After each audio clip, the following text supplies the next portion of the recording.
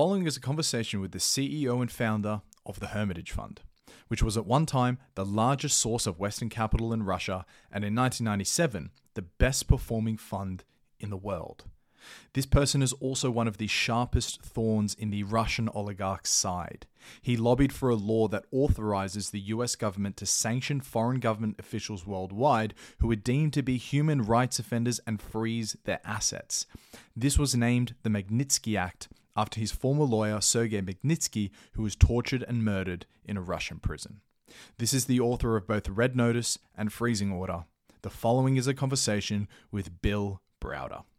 In this conversation with Bill, you can expect to hear about some of the following: the unbelievable voucher system and the chaos that ensued in transition from Soviet Union to free market Russia, Bill's experiences before Hermitage, which includes a wonderful anecdote from Murmansk, which is this totally tucked away, Arctic, dark, and possibly desolate city in the northwest corner of Russia. Bill also talks a bit about serendipity. Bill also talks about money laundering and the role that it plays in the great city of London. Finally, we get some advice from Bill for what he would do and where he would go were he a 25-year-old man today.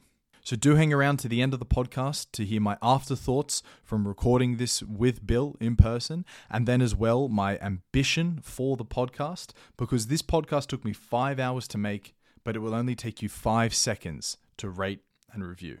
Okay, and finally, with no further ado, here is the great and powerful Bill Browder.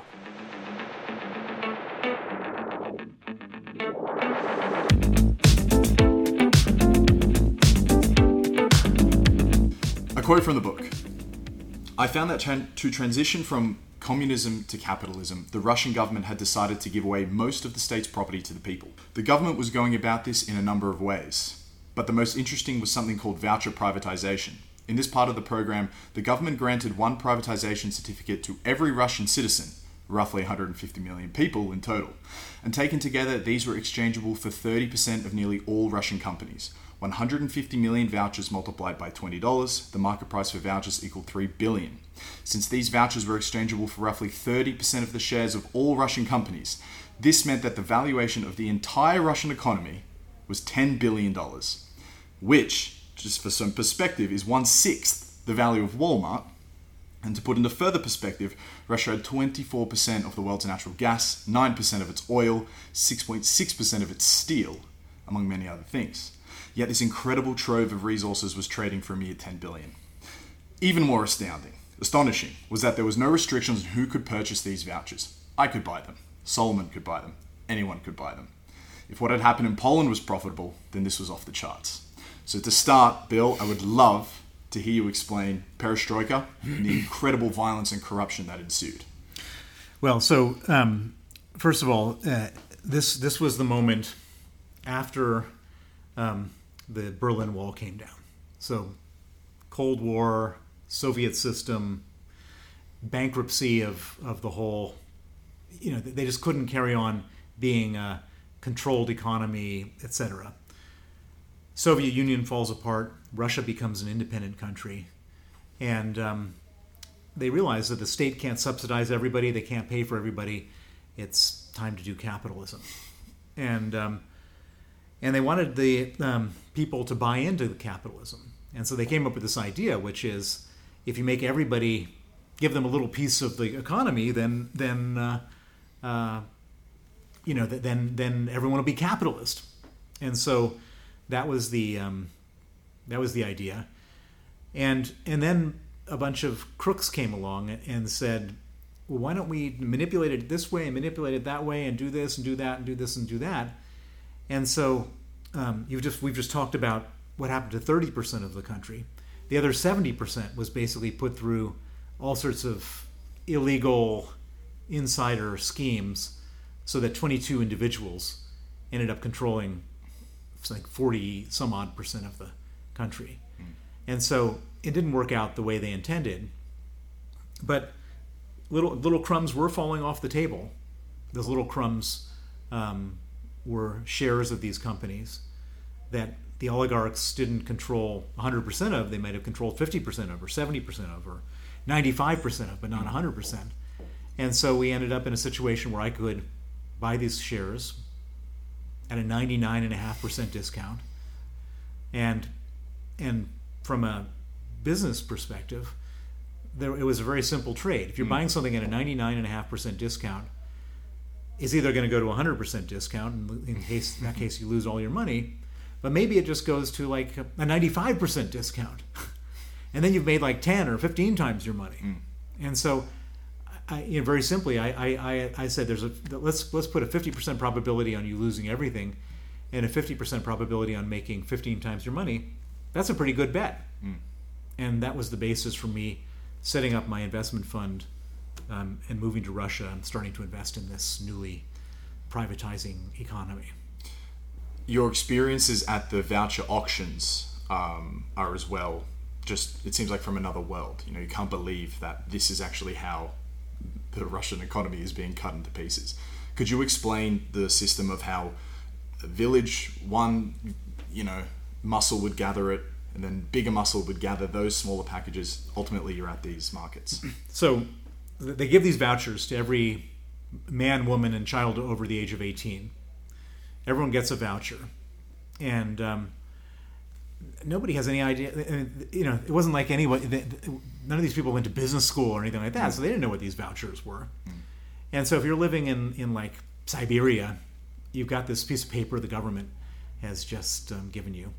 You don't know it's worth anything. And someone comes along and says, listen, I'll give you a $5 bottle of vodka in exchange for your voucher. You're like, well, it's a $5 bottle of vodka that I can drink tonight. I don't know what this piece of paper is worth. So they would exchange the voucher for the vodka. And could you speculate what the voucher might be worth? Well, we know that the vouchers in aggregate were worth $10 billion. So the voucher was worth $20 in Moscow. So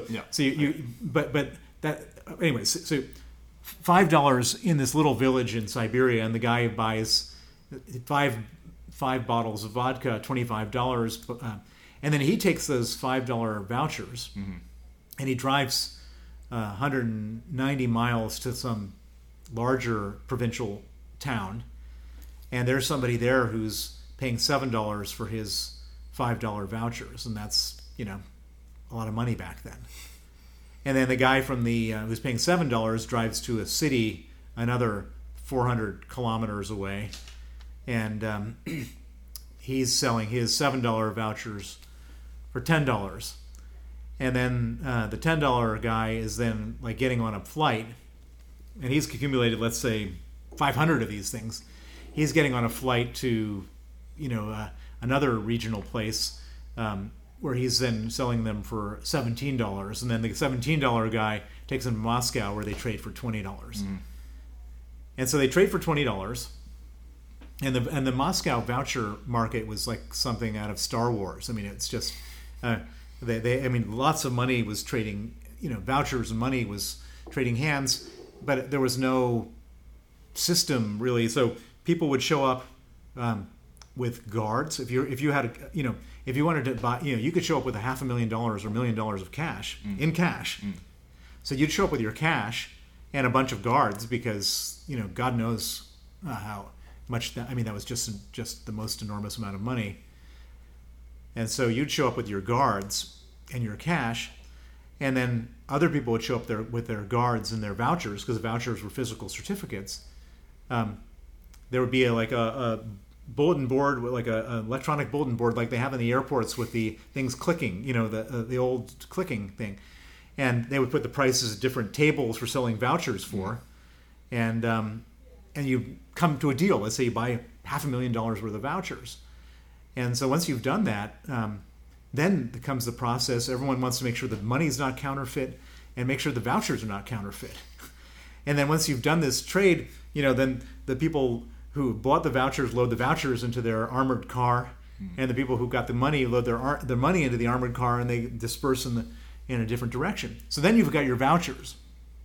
And what do you do with the vouchers? Well, so the state announces each week, we're going to be selling 13.2% of the Lukoil oil company and 15.2% of the Unified Energy Systems electricity company.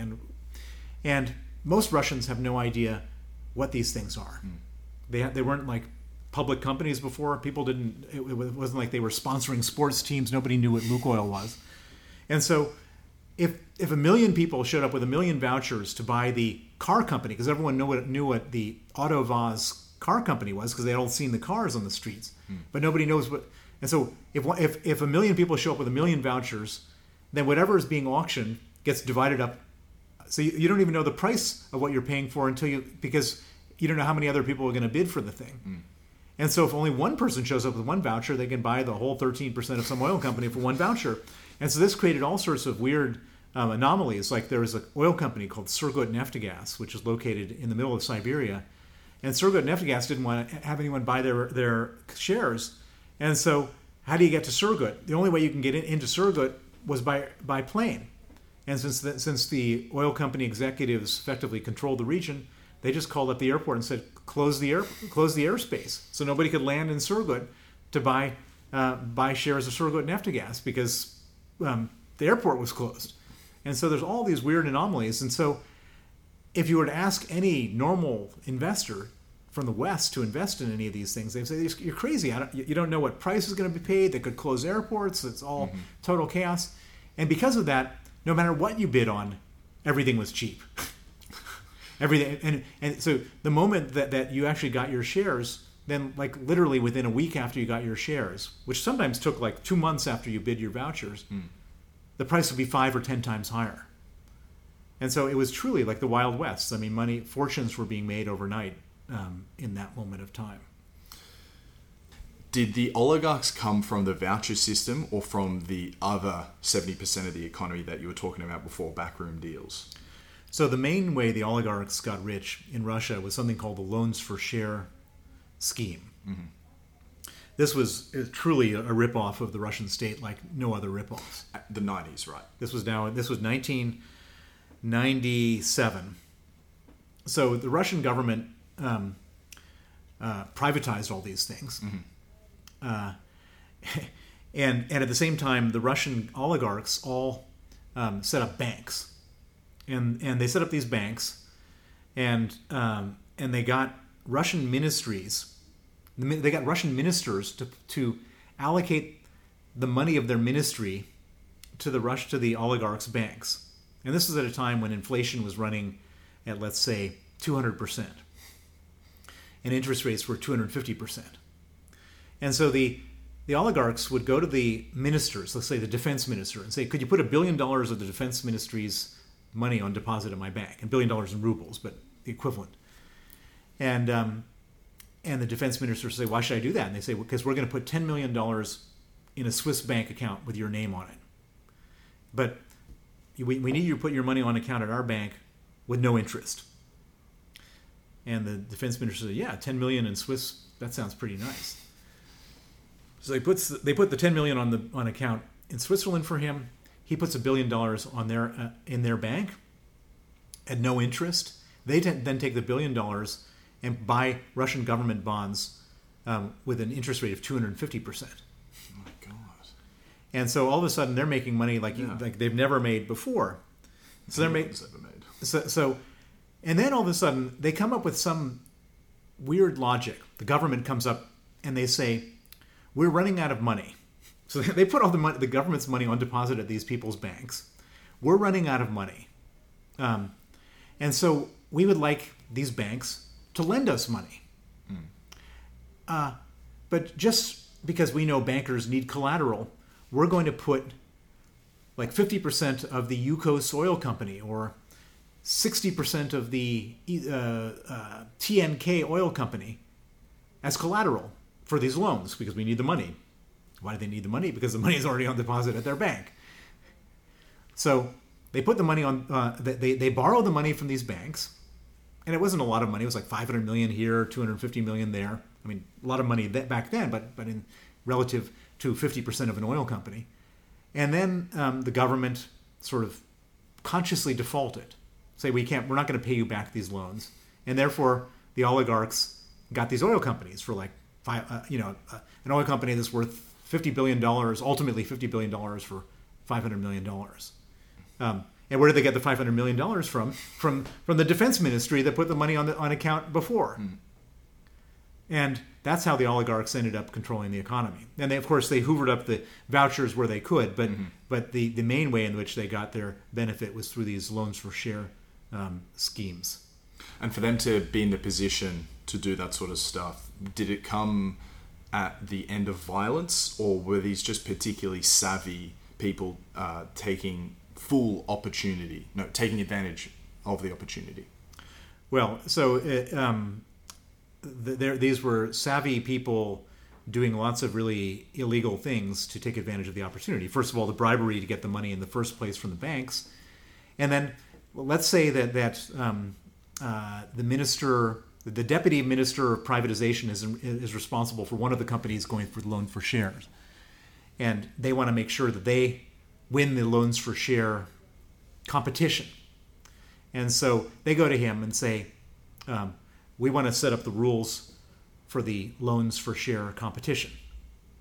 And the deputy minister of privatization says, well, why should I do that? And they say, because we'll put $5 million in a Swiss bank account in your name. And let's just say one of these deputy ministers of privatization was honest for some reason. They can say, if you don't do it, these lieutenants in the police department who are on our payroll are going to find a bag of cocaine in the trunk of your car. And so there was a huge disincentive to not being corrupt for these deputy ministers of privatization, because they would go to jail if they didn't go along with it, and a huge incentive in being corrupt because they get $5 million in their Swiss bank account. And so, and of course, lots of people died as well. There's all sorts of people getting killed for not cooperating with this stuff. So the oligarchs, I would say, pretty much fall into the bucket of hardcore criminals, certainly financial criminals, in some cases, violent criminals. Yeah. So total craziness, the Wild West, the 90s in Russia. Was it the same voucher system and sort of same chicanery happening in the other Soviet states as well? Nothing like this ever happened. They had all their own sort of other versions of corruption, but the Russian version of corruption was the most spectacular. It was the most spectacular. It involved the most assets. And in a certain way, it was the most chaotic because there were so many different people involved. So you go to Kazakhstan, they had their own version of corruption, but it was all very tightly sealed. There was the president, and then every one of his relatives. Sure. That was it. They didn't have to go through all these permutations and so on. Yeah. It was like a royal family. In Russia, it was, well distributed. There were 22 oligarchs. Yeah, right. Just to round off the craziness of this time period, I think the anecdote of your experience in Murmansk is just this most incredible one as well for you, this American capitalist who's found his way into one of the darkest recesses of Russia at really what is the most perfect time in this circumstance. And so I would ask you to please describe Murmansk and then as well the incredible discovery that you made there. So first of all, Murmansk is located 200 miles north of the Arctic Circle. So it's the most furthest north population center in the world. It was my very first trip to Russia. Never been to Russia before. This was 1992. I was working at Salomon Brothers. I was in the East European investment banking team, and we got a very, very low-paying assignment to advise the Murmansk trawler fleet on their privatization. And I was the only person interested in Russia at the time. I think we were making a total of $50,000 advisory fee, which, to quote the famous supermodel Linda Evangelista, who doesn't get out of bed for less than $10,000. This is back in the days when $10,000 was a lot of money for a model. Investment bankers wouldn't get out of bed for $500,000 for an assignment, and here I was working for $50,000. And you were kind of ridiculed as well. People thought you were this weird guy obsessed with Russia. Exactly. No one knew why I was doing it and what it was all about. Anyway, so I go to Murmansk, and to get there, you have to fly from London to St. Petersburg, which is like a 4.5-hour flight. You get to St. Petersburg in like 7 or 8 p.m. in the evening, and this is Soviet times, and they hadn't thought about optimizing schedules of airlines, and so the connecting flight was at 3 in the morning. Why at 3 in the morning? Anyway, so you sit all like until 3 a.m. at the airport, and then you connect to Murmansk, and I think it's another like 2-hour flight from St. Petersburg to Murmansk, and we arrived at this the domestic the regular Murmansk airport was closed because there was a hole in the runway and they didn't have money to fill the hole, and so they diverted to a military airport, which had been up until like probably the day before restricted, but everything was chaos at that point. So that we go to the military airport, we land, and I could see it just rows upon rows of rusted MiG fighter jets, unairworthy. And I thought, this is what we were worried about with this Cold War. Anyway, so the head of the fishing fleet comes to the airport. He picks me up at the airport. We drive. It's quite a long drive. This where this military airport was. It was like an hour and a half through the sort of tundra of this sort of Arctic region. Because it is the tundra. It's incredibly dark, cold. There was nothing there. It was just like bushes, and tundra, and no trees anywhere in sight. It was all these bogs and marshes of This was actually in the summertime, and so it was just mosquitoes everywhere. Just not a very pleasant place. So we arrive at the in the town, and he says, before I drop you at your hotel, I'd like you to see one of these ships. And so we go down to the docks, and there's this enormous vessel. It's like 450 feet long. On the top of the vessel, they have the nets where they catch the fish, and then it goes down to the next level where they separate the fish, and keeps on going down until in the basement of the ship they have canning machines where they put the fish into cans. It's like effectively an ocean-going factory. And I asked the general director of this fishing fleet, how much does one of these things cost? And he says, $20 million new. How many do you have in your fleet? 100. So 20 million times 100 gets you to 2 billion. And I didn't know the first thing about fishing or ships, but I asked him, what's the age of your fleet? He said 7 years. So I thought maybe that makes it half depreciated, so $1 billion worth of ships. And we had been hired, Salomon Brothers had been hired to advise on whether or not the management should exercise their legitimate right under the privatization program to buy 51% of this fleet. And I asked, at what price is the government selling 51%? And he said $2.5 million. And of course, it was very obvious what should be done then. And I thought to myself, what am I doing advising on this stuff? I should be investing in this stuff. But there's a very interesting sort of epilogue to this story, which is that I couldn't invest in this fishing fleet because the management bought it up. But it was a very interesting story, which is that accompanying the general director was this blonde translator who must have been 30 years younger than him. He was 50, she was 20, and she spoke perfect English. I don't know where she had learned her English, maybe KGB Academy or something like that. Very pretty woman. And I've learned since that he left his wife, she became his wife, and through some chicanery, she somehow took over the fishing fleet, divorced him, and she's now the owner of this amazingly valuable fishing fleet. Wow. So it really was this time of just, if you were willing to bend the ethical curve, to say it in a terribly articulate way, but if you were to prepared to behave unethically and had lots of ambition, someone like this woman, for instance, or one of the myriad oligarchs, or the hundreds of people we haven't heard of, but you still have millions of dollars of assets in a country that is relatively poor. It was this sort of Wild West. You could just make things happen. But the disincentive to that is that everyone was killing each other. So people were trying out these things and then dying. And so there was a whole thing called the aluminum wars in the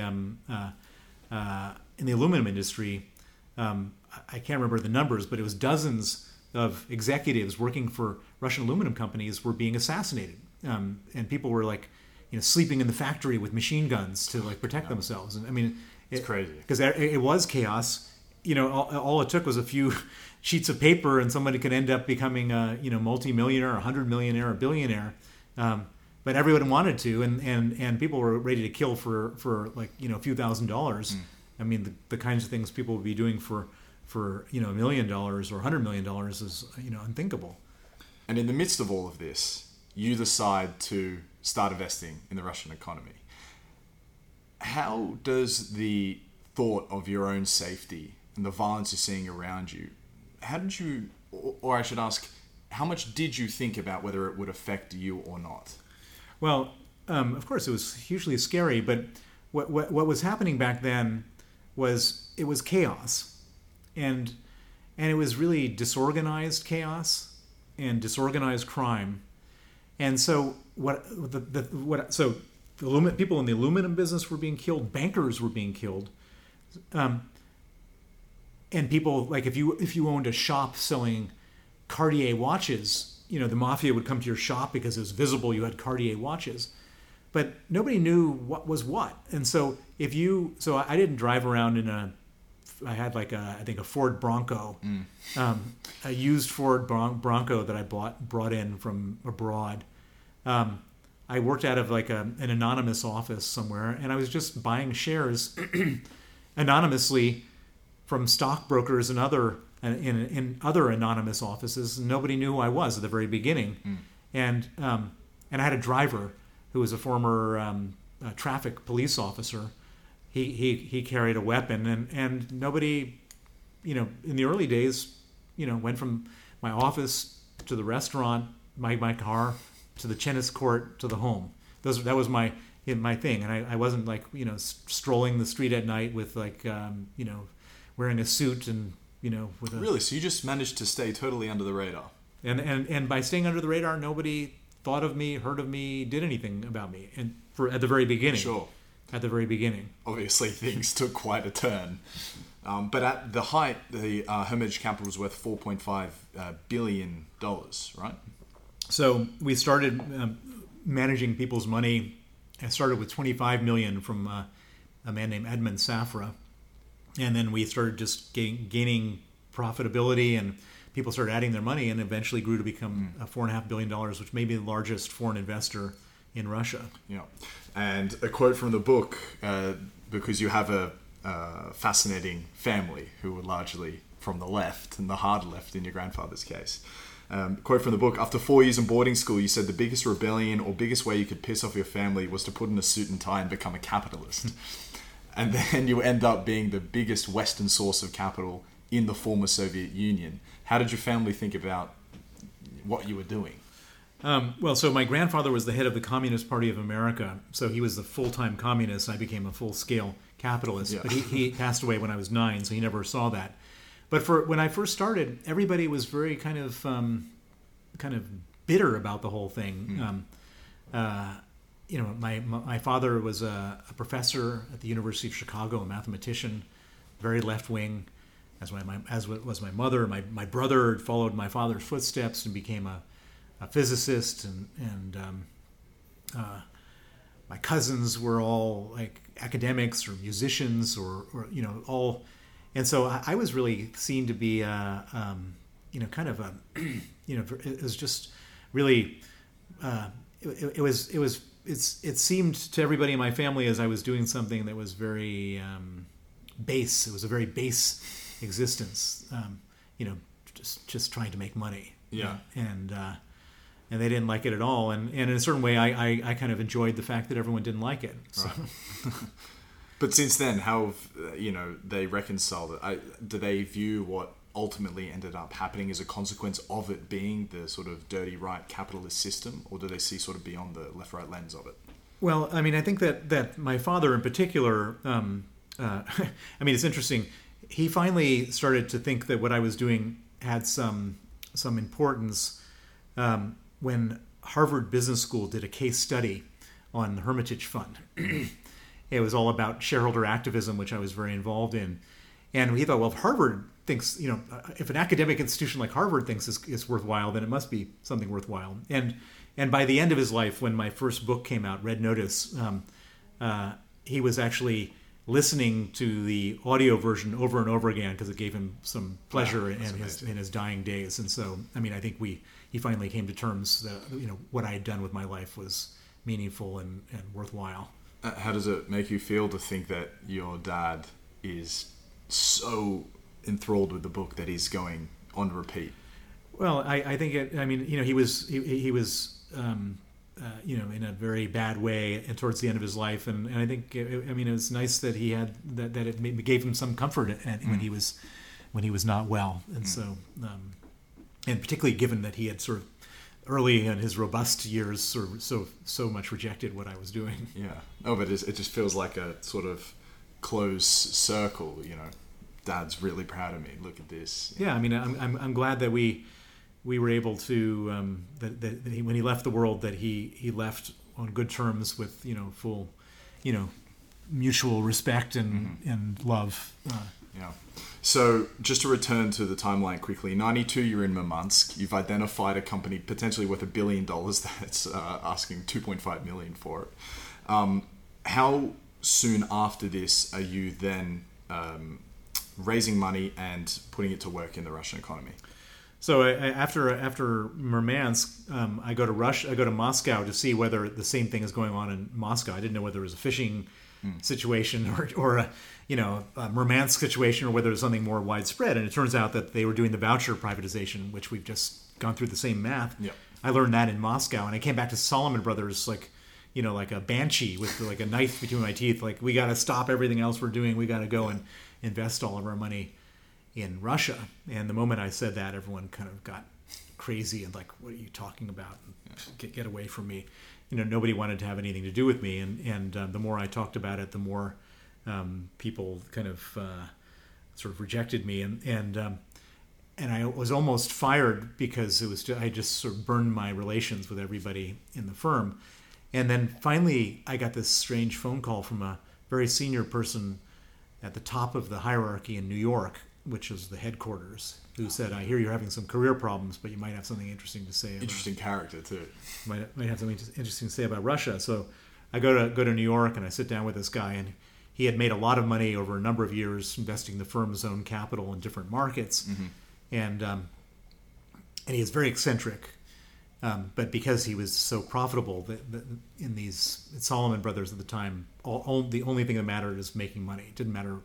You could be nice, mean, weird, anything, but if you made money, you're great. It doesn't matter how good you are at anything else other than making money.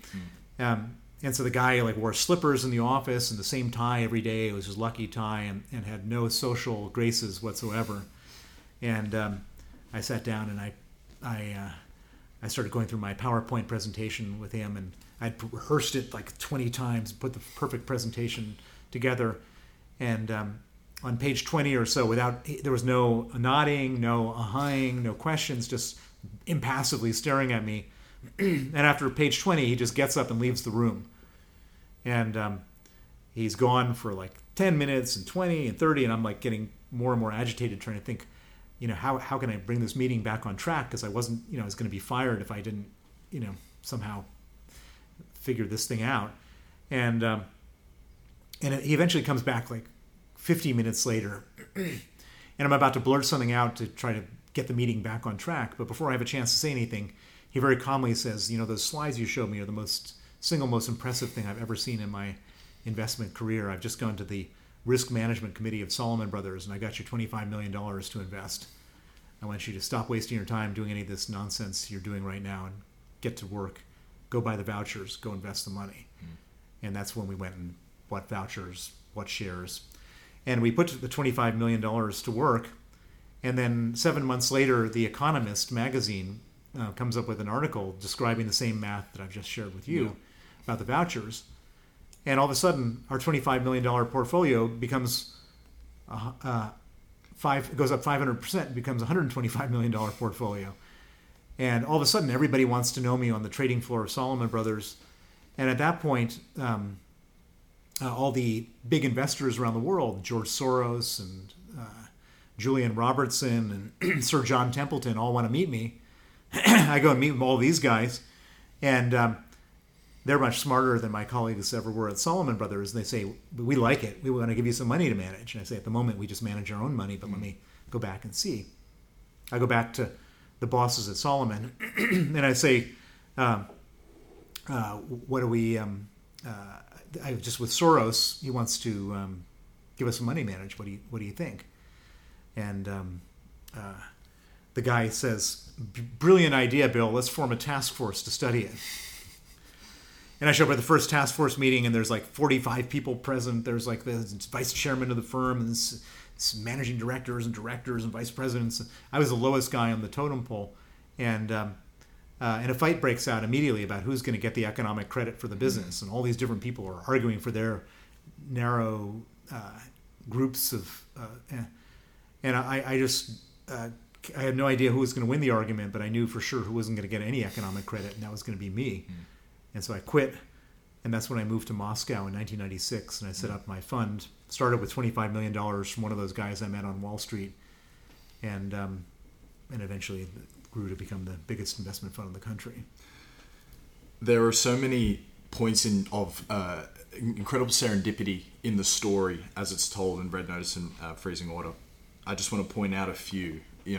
You getting into BCG first after being rejected by all the other big consultancy firms, was this sort of moment of luck, moment of serendipity? Someone saw beyond whatever your grades in university was.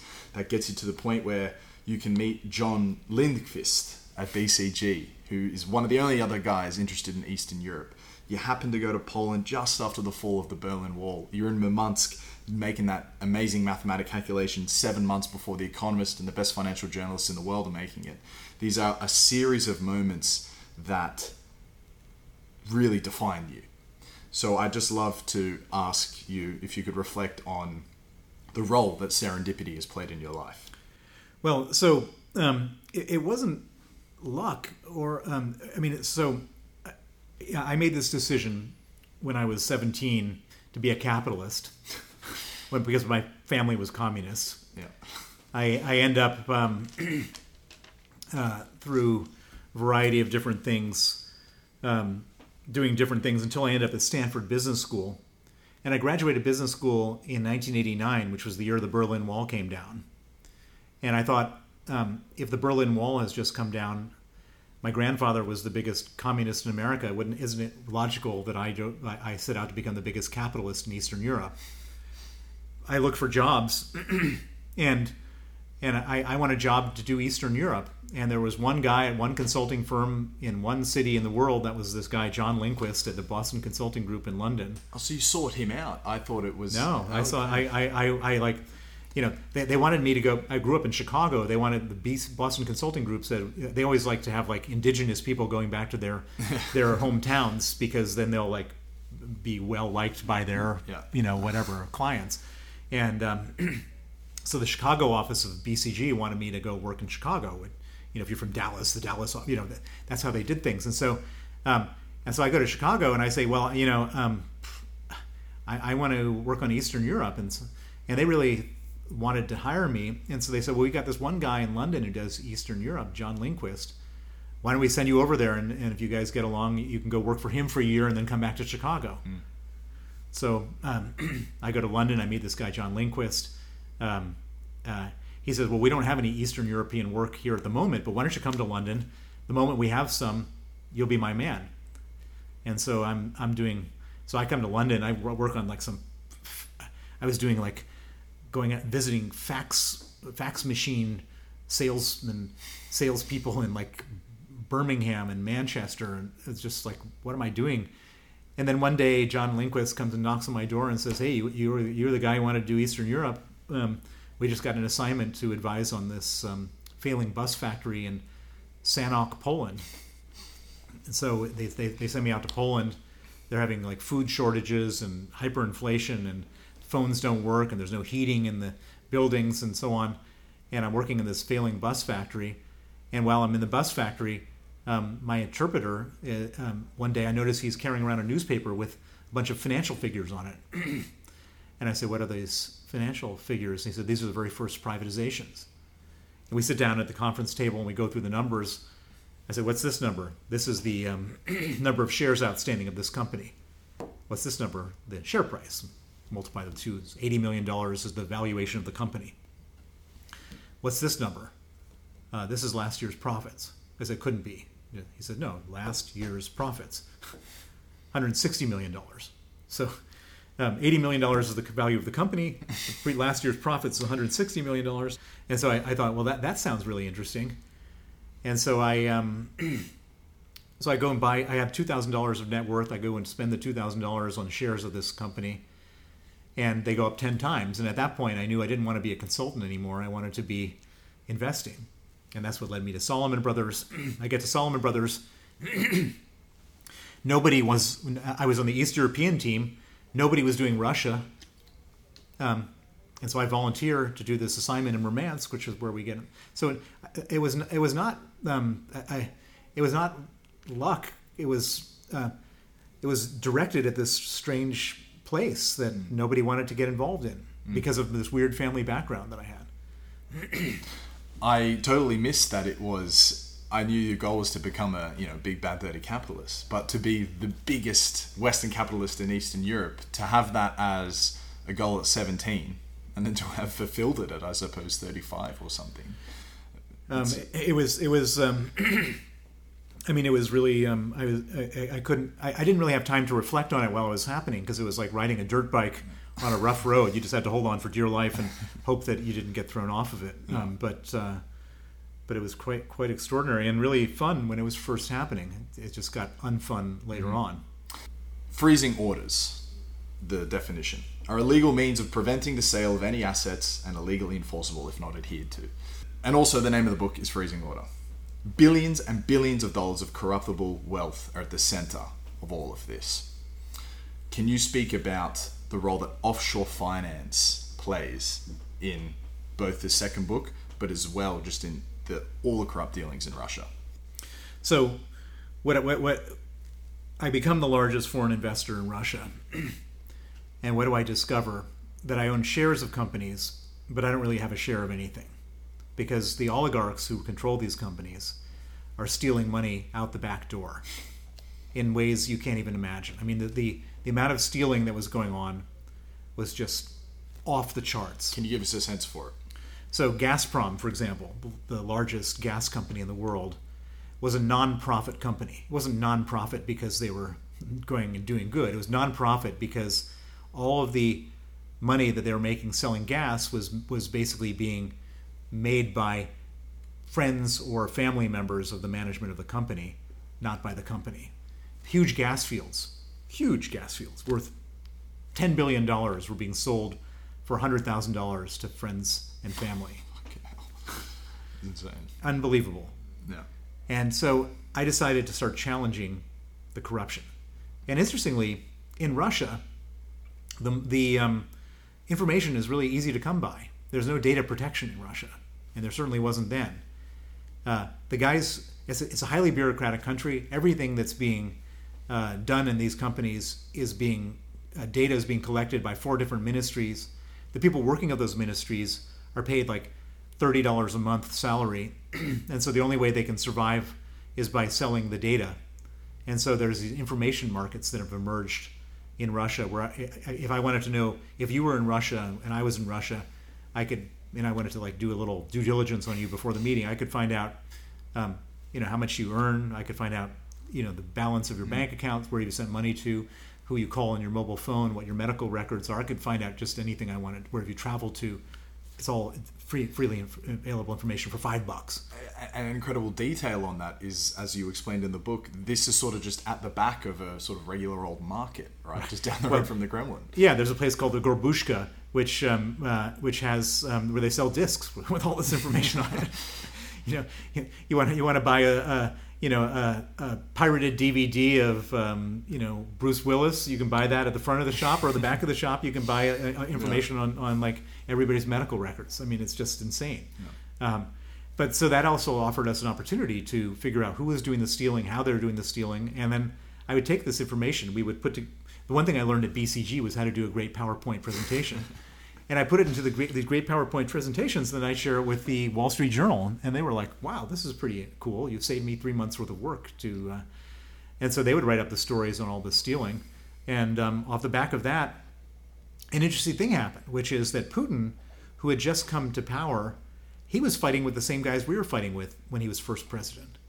The oligarchs were more powerful than him, And so, and I've never met Vladimir Putin, but he would whenever we had publicized one of these scandals, he would step in and try to do something to the oligarchs, not because he cared so much about honesty and corruption, but because he hated the oligarchs. And there's expression, your enemy's enemy is your friend. And so for about 3 years, I would do these naming and shaming campaigns. We'd figure out who was stealing money, where they were stealing, where the money ended up afterwards, offshore, wherever, and then publicize it, and then Putin would come in and do something about it. And so as a result, the value of my portfolio just went through the roof. And I thought for the first few years, I thought Putin was a good guy. But then he decided to arrest the richest oligarch in Russia, a man named Mikhail Khodorkovsky, who was the owner of an oil company called Yukos. He arrests him off his private jet in Siberia, puts him on trial, and allows the television cameras to film the richest man in Russia on trial sitting in a cage. Well, the other oligarchs all saw this and went to Putin and said, what do we have to do so we don't sit in a cage? He said 50%. And at that point, he became the richest man in the world. And at that point, all of my exposés were no longer going after his enemies, but going after his own personal financial interests. And in November of 2005, I was expelled from the country. I was declared a threat to national security. My offices were then raided, and they seized all of my documents. And I hired a young lawyer named Sergei Magnitsky to investigate, and he discovered that the documents were used to steal $230 million of taxes that my firm had paid to the Russian government through a complex scheme. Sergei and I thought that there's no way that Putin would have allowed his own officials to steal what wasn't our money, it was tax money that we paid. We thought it just brought it to the attention of the highest authorities, the good guys who get the bad guys. So we wrote criminal complaints to head of every different law enforcement agency. I went to the media, and Sergei then testified against the officials involved. And instead of arresting the people who stole the $230 million, they arrested the people who stole the $230 million, arrested Sergei, put him in pretrial detention, where he was then tortured for 358 days and murdered on November 16, 2009. And since his murder, I've made it my life's work to go after the people who killed him to make sure they face justice. And as part of that, I wanted to know who got the money. I wanted to make sure that money gets frozen around the world, frozen and seized by law enforcement. And so I then, for the last now almost 13 years, have been on a mission to find the money. And I've learned more about money laundering, offshore finance, and collusion from the West than I could have ever imagined. And basically, what has happened is that the people who stole this money, and this is just one of many, many crimes, they laundered the money first through a bunch of Russian banks. And we got all this information from Gorbushka or the equivalent. They either laundered the money through a bunch of Russian banks, and then after that, they couldn't send the money directly to London to buy a villa because the banks here wouldn't take money directly from Russia, so they send the money to Cyprus, and then to Latvia or Lithuania or Estonia. And after it's gone through 15 different accounts in those places, then they'd move it on from those places to Switzerland or London or Paris or New York. And over a period of time, we put together the full picture, the org chart of where the money went. And when we did that, we then went to law enforcement, and we went to the U.S. Department of Justice and the French and the Swiss and the Spanish, and we filed criminal complaints with the law enforcement agencies of those countries. We usually hire a local lawyer who helps us navigate the legal systems, and we get criminal cases open. And those criminal cases, then they have resources far greater than ours in terms of looking into where the money went in the country that we're looking at. And in some cases, they issued freezing orders, which is the name of my book. In some cases, they actually seized the money. And this really upset Putin more than anything, because this was just, you pull on this thread and it pulls the whole sweater undone. Speaking of finding the money laundering, offshore finance, we are sitting in what Oliver Bollow would claim is probably the heart of offshore finance and financial secrecy in the world, and that is London. We look around, there are beautiful buildings, less beautiful buildings. I was wondering if you could if you could comment on offshore finance, money laundering, and Russian illicit cash that flows throughout this city. So Oliver Bullough is completely right. This is the money laundering capital of the world. More money, dirty money from Russia has come through the UK than any other country. Since Vladimir Putin came to power 22 years ago, there's not been a single money laundering or economic crimes prosecution in this country of Russians. And so the Russians view this as a hospitable place to launder money. Mm-hmm. And so in order to export dirty money and corruption, you need to import it somewhere else. And there's people all over the city who are specialists in importing, on covering it up, and so there's people helping launder the money. There's lawyers and accountants and bankers doing that. There's lawyers helping all Russian oligarchs launder their reputation, suing journalists who say anything about the dirty money.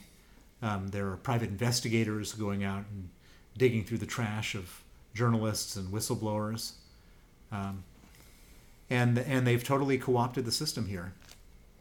And for 22 years, this was the most hospitable place. It's become inhospitable since the beginning of the war, but I worry that that only applies to Russia. I mean, for Chinese doing the same thing, no problem. The Latin American drug cartels.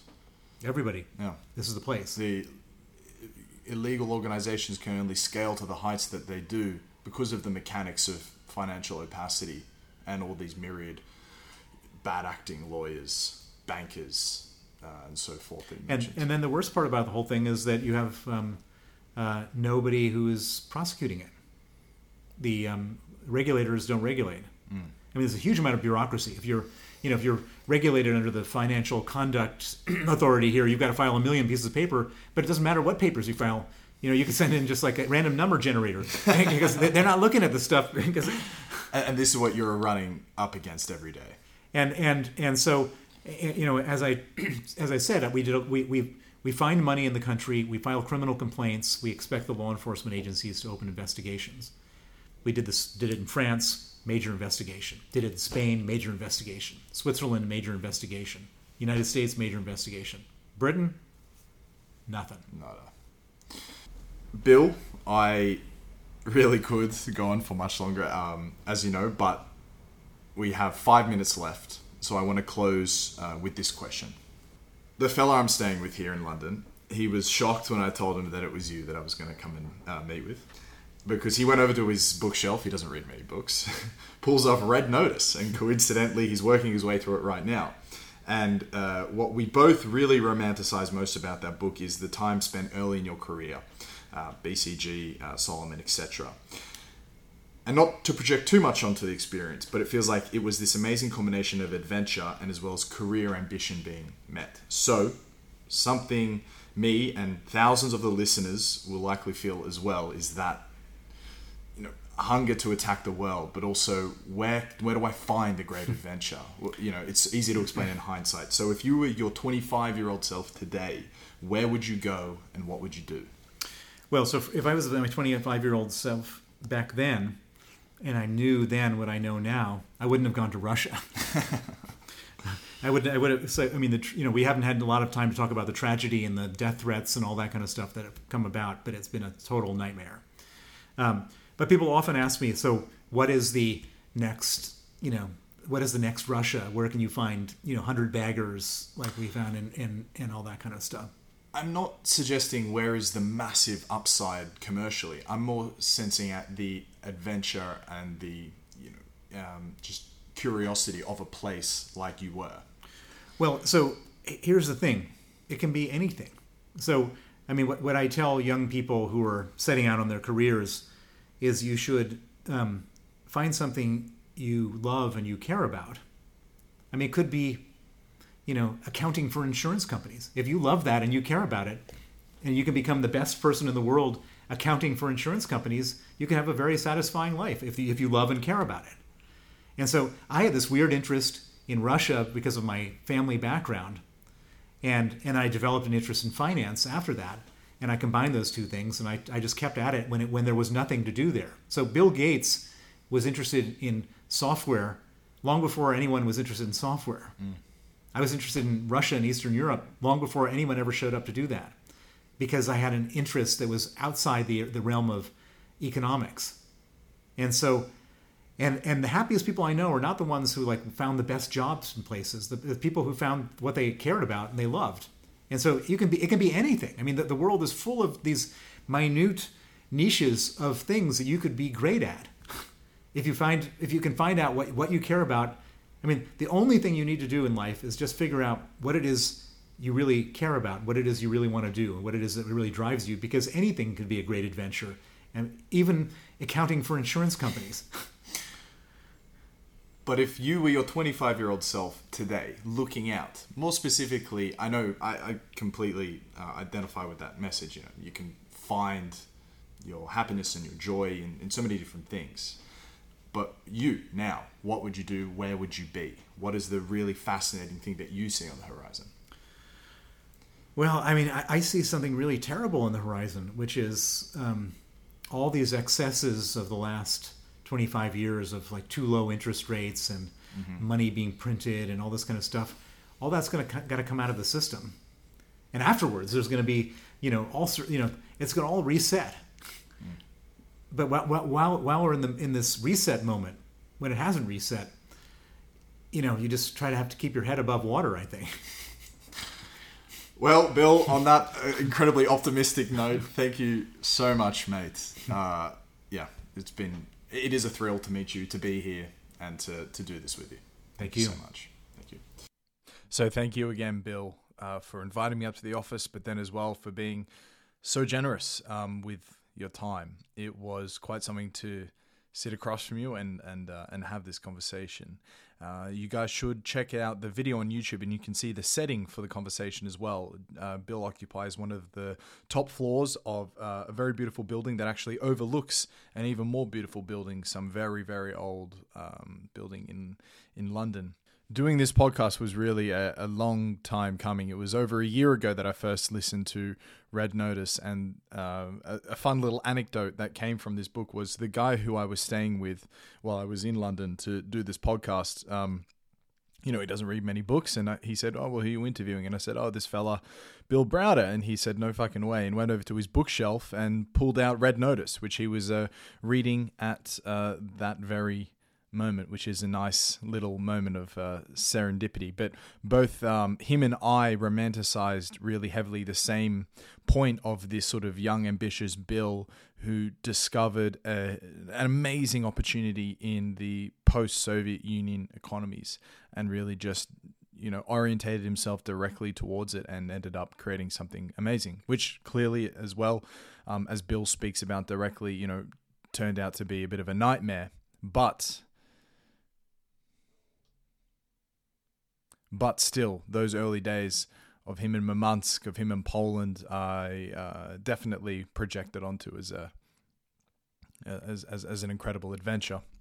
Finally, to you, my dear, dear, dear and generous listener, thank you so much for having tuned into this. If this is the first time that you've heard this podcast, what I tend to do now is just make an appeal for reviews. And the reason why is because the podcast algorithms are really in the Stone Age. There is not enough categorization for shows like mine to be able to sort of be discoverable. The discoverability of these algorithms is terrible. There relies on a couple of lists, but then the rest is all sort of word of mouth. It's very difficult to get organic search into these algorithms and so forth. But my ambition for this podcast is to corner the podcast market for eclectic curiosities in no matter what country it is that you're listening in from. So eclectic curiosities, what does that mean? As you can see, this episode is with Bill Browder. The episode last week was with Alexander Richter about geothermal energy. The episode next week is going to be with Martin Schiber, who spent a year in an Ethiopian prison and is one of Sweden's greatest investigative journalists.